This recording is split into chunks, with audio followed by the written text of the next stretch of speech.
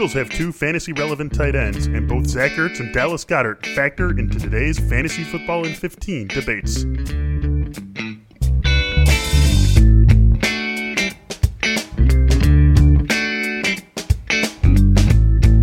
Hello, everyone, and welcome into another episode of Fantasy Football in 15 at The Athletic. I am Michael Beller. I am joined by Derek Van Riper. DVR, marching right along. Hopefully some good news in the NFL. How you doing, man? Doing pretty well, Beller. How are you doing? I'm doing well also. We are continuing along in our debate week, and we have yet to hit the tight end position, so we are going to do that today.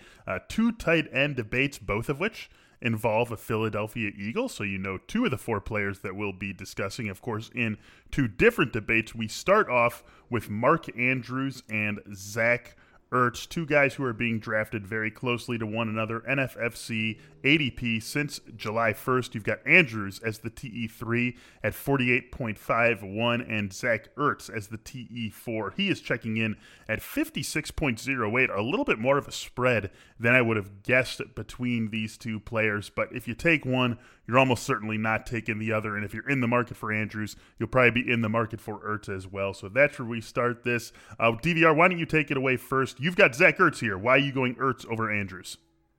You know, I think I was someone who was skeptical of Ertz a year ago because the price got too high, but now the price has kind of fallen back into maybe being a tick on the undervalued side. The main reason, I think, is consistency. If you think about him in PPR and even half PPR leagues, at least 74 catches in 5 straight seasons, at least 816 yards in each of those seasons as well.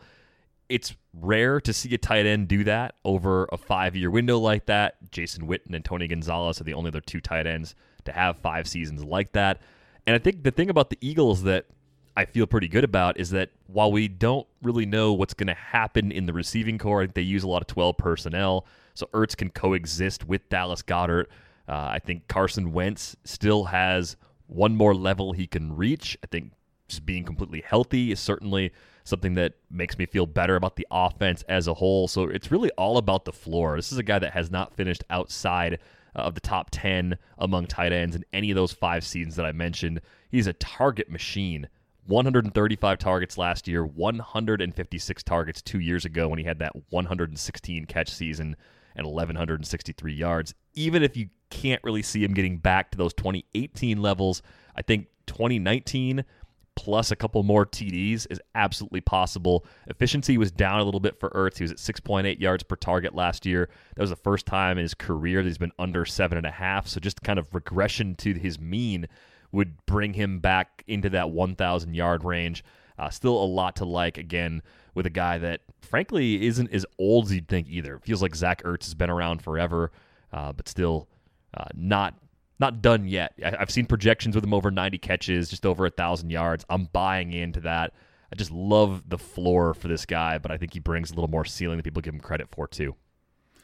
Yeah, I don't really think there's much of an anti-Ertz case to be made here. Dallas Goedert's there. I think we're all expecting a little bit more out of Miles Sanders in the passing game this season. Maybe the receivers stay healthy. They certainly can't be any less healthy in Philadelphia than they were last year. But even if all those things happen, how much can that eat into Ertz's production, given that he is not only the best pass catcher there, but has a great relationship with Carson Wentz? So I'm not going to try to make an anti-Ertz case. I do have a very strong pro-Andrews case that I am going to make, though. Breakout year for him in 2019. 64 grabs on 98 targets, 852 yards, and 10 touchdowns. Just like Zach Ertz is undoubtedly the number one pass catcher in Philadelphia, Mark Andrews is undoubtedly the number one pass catcher in Baltimore. I don't think that changes. We maybe get a healthy Marquise Brown this season, but I think that helps Mark Andrews. I think that will draw some attention away. You know, this was a team that was built on its running game, on Lamar Jackson running, Mark Ingram running,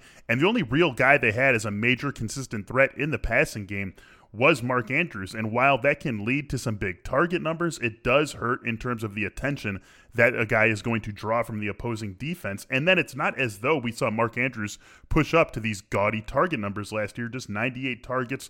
Hayden Hurst got 39 targets a season ago. He now, of course, is in Atlanta, so he is gone. Mark Andrews is not only the clear number one tight end, he was that last year, but now really not a whole lot of competition for tight end targets for him in Baltimore. I believe in Lamar Jackson and this Baltimore offense, even if Jackson takes a step back in the efficiency department, and as much as we all love Lamar Jackson, he almost has to take a step back in the efficiency department, both yards per attempt and touchdown rate. What he did last season is just not sustainable, and if you need a model for that, just look at Patrick Mahomes from 2018 to 2019. And Patrick Mahomes still had himself a pretty darn good 2019. I think he's got a ring on his finger because of what he did in 2019, but he just wasn't able to match the efficiency, and I think we need to expect that to happen from Lamar Jackson, but there is still a big window for Lamar to regress a little bit in efficiency and Mark Andrews to still be that next best tight end behind Travis Kelce and George Kittle. And what I love about him, what really puts him over the top for me, DVR, is that he is a playmaker. He is not the sort of tight end who is going to, get 8 yards here, 10 yards there, maybe breaks a couple of tackles and turns something into 15 or 17 yards. This guy makes big plays down the field. 5 of his 10 touchdowns were 17 yards or more, including one from 20 yards, one from 27, one from 39. I really think that everything is building to him having another very big season. Maybe the touchdowns come down a little bit, but I look at what we saw from him in the yardage department and the reception department last year, and for me, those feel like floors for 2020. Yeah, I think the thing that I like about Andrews is the big playability you touched on. 16 of his 64 catches went for 20-plus yards. I think that's more like Travis Kelce and George Kittle type athleticism, and that certainly makes a player really exciting. So I think these are both viable players. I think in the case of Ertz, what makes me extra confident too is I don't think there's enough in the receiving core that is locked in target-wise. Like those targets could be up for grabs each and every week, and figuring out the Eagles' wide receivers could just be a nightmare. They have talent, but they just don't have clearly defined roles at this point. And I think Ertz has a defined role, and everything else kind of revolves around that through the air. So I think that's where the separation comes from me. But these are two guys that I actually feel pretty good about at their respective prices. Yeah, I was just going to ask about that before we move on to the next pairing of tight ends here. If you just look at, you use them maybe as the two bounds of this one round, right? Because we're talking about 46 to 58, so about 12 picks. Some of the other guys in that range: David Montgomery, Devin Singletary, Cortland Sutton, DJ Chark, Terry McLaurin, DeAndre Swift, Mark Ingram. Do you find yourself gravitating toward one of those other players, or do you think that this is the right spot to act on a tight end? If you can get one of these guys, obviously. Generally, I'm probably not going at tight ends right here, but the room could break in a way where that's how it goes down. And if it does go down that way, I'm leaning on Ertz for that volume over Andrews. I think in a best ball scenario, I might be a little more inclined to flip it because of that big playability that we talked about. But in week-to-week traditional fantasy leagues where you're just looking for that higher floor, especially in full PPR, I have to give the edge to Ertz. All right, let's move on to our other tight end battle that we've got slated for today. It includes Ertz's teammate Dallas Goedert and Austin Hooper, the new Cleveland Brown. I'm going to start this one off. I'm going Dallas Goedert. The ADPs for these two guys very close to one another. Austin Hooper comes off the board just a little bit earlier, 126.29, tight end 13. That's his ADP. About a half round later, you're going to find Dallas Goedert in your typical draft, 132.22, the TE14. I do like shopping in this area for tight ends, but I don't really like Austin Hooper that much. I couldn't make an anti-Ertz case. I can make an anti-Hooper case. I think it was a perfect storm for him in Atlanta last season. You had a non-existent running game. You had a bad defense, so you had a lot of opportunities for the passing game. You had a very high-volume passing game in Atlanta. Matt Ryan has always been a guy who's going to rack up the attempts, and Hooper just sort of took advantage of all of those that confluence of events working in his favor, and I'm not sure that that's going to happen for him in Cleveland this year. I think you could look at that Cleveland offense and say that Austin Hooper is no better than the fifth option when you see Odell Beckham, Jarvis Landry, Nick Chubb, and Kareem Hunt. I think all four of those guys require more opportunities to make plays than Austin Hooper, and you also have a big, high-volume receiving back in Kareem Hunt. So I really think that can end up taking a lot off the table for Hooper, because I don't think it's going to take anything off the table for Odell Beckham and Jarvis Landry. They're going to get theirs. That's why I stay away from Hooper.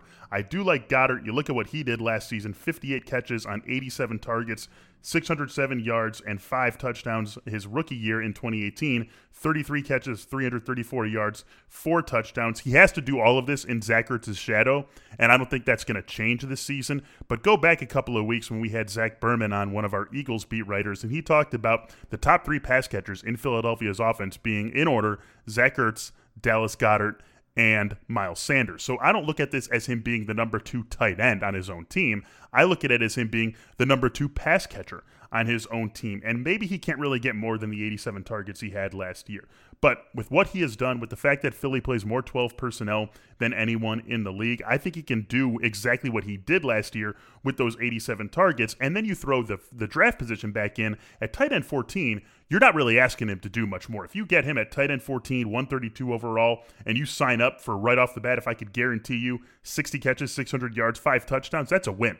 That's a win at pick 130 and tight end 14. And it really does feel like, with what his role is in the offense, with what he has proved to this staff 2 years in a row, that the role is going to increase for him. And I love the continuity factor also in this insane year that we're going to have. He comes in with the same quarterback, the same head coach, the same offensive coordinator, no changes. Austin Hooper, that's all different for him. And some of those parts are different for the guys who were on Cleveland last year. So all that adds up to me favoring Dallas Goedert, and not only favoring him, but favoring him pretty comfortably. I don't think you're going to see Austin Hooper on any of my teams this season. See, I think with Hooper, what gets me pretty excited is that the Browns were quick to add him to the mix, and they had all those weapons in place, including David Njoku, who probably seems like he's more on the way out of town at some point, whether that's at the trade deadline this season or even perhaps during a summer trade. Maybe we see him get dealt in the next couple of weeks. I think with Hooper, we've seen him produce as the 4th guy in the offense before. I mean, look at the 2018 Falcons. Julio Jones is a target monster. They had Calvin Ridley as a rookie. They had Mohamed Sanu still in that offense, getting a good number of targets. And Austin Hooper was behind all of those guys, and he still caught 71 passes, got up to 660 yards and 4 touchdowns. I think what we've seen from him is a little more efficiency than I would have expected. 8.1 yards per target last year for Hooper. He's actually been at or above that mark in 2 of his other 3 seasons, so a little bit better at making big plays than he's probably given credit for. Missed some games last year, too, when he went for 787 yards and 6 TDs. Did that in just 13 games. So I agree with you that the situation's a little more crowded. I have to wonder if Cleveland's offense this year might actually be better than the Falcons' offense in 2019. So if he's only behind, Beckham, Landry, and one of Hunt or Chubb in the pecking order, that's not totally unfamiliar territory for Austin Hooper. He's had success in that situation in the past. I think the biggest thing, too, that I worry about with Dallas Goedert is the presence of Zach Ertz we talked about earlier. Maybe that uncertainty at wide receiver is a big part of why Goedert can pull it off. You mentioned the use of 12 personnel in Philadelphia. I think that's a really good point to bring up, but I think Deshaun Jackson's still good enough to get targets. Jalen Reagor's going to get targets. They're going to take some shots occasionally downfield with Marquise Goodwin. The wild card really for the Eagles offense and how Dallas Goedert's target volume might fluctuate comes down to the health of Alshon Jeffrey. I'm still an Alshon Jeffrey truther as long as he's healthy enough to play. So I think part of my reservation with Goedert comes from uncertainty about Jeffrey's availability to begin the season. If Jeffrey is available, I do see that path for Goedert opening up just a little bit more, especially for a rookie like Reagor. He might not be able to get on the field as much because of the delays we've had. Like, he may be in more limited roles than we would have anticipated for the beginning part of the season, at least, and that could really lead the Eagles to lean more heavily on Goedert. But Hooper, to me, like, they prioritized him. They want him there. They don't really want David Njoku there, so I'm not really worried about competition at his position, and I think we've seen him have to play kind of 3rd or 4th fiddle behind other pass catchers before and still have success doing it.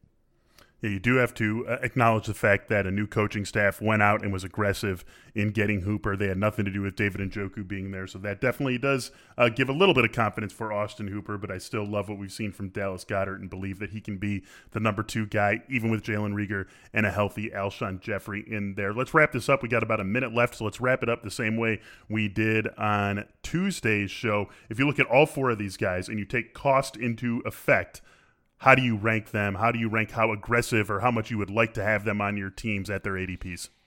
So for me, it's Ertz and Andrews still more likely to be on the team, because if I go cheap, if I go down closer to where Hooper and Goedert go, there are some other guys we'll talk about on other episodes who I actually like even more. So in terms of likelihood of me getting them, Ertz 1, Andrews 2, Hooper 3, Goddard 4.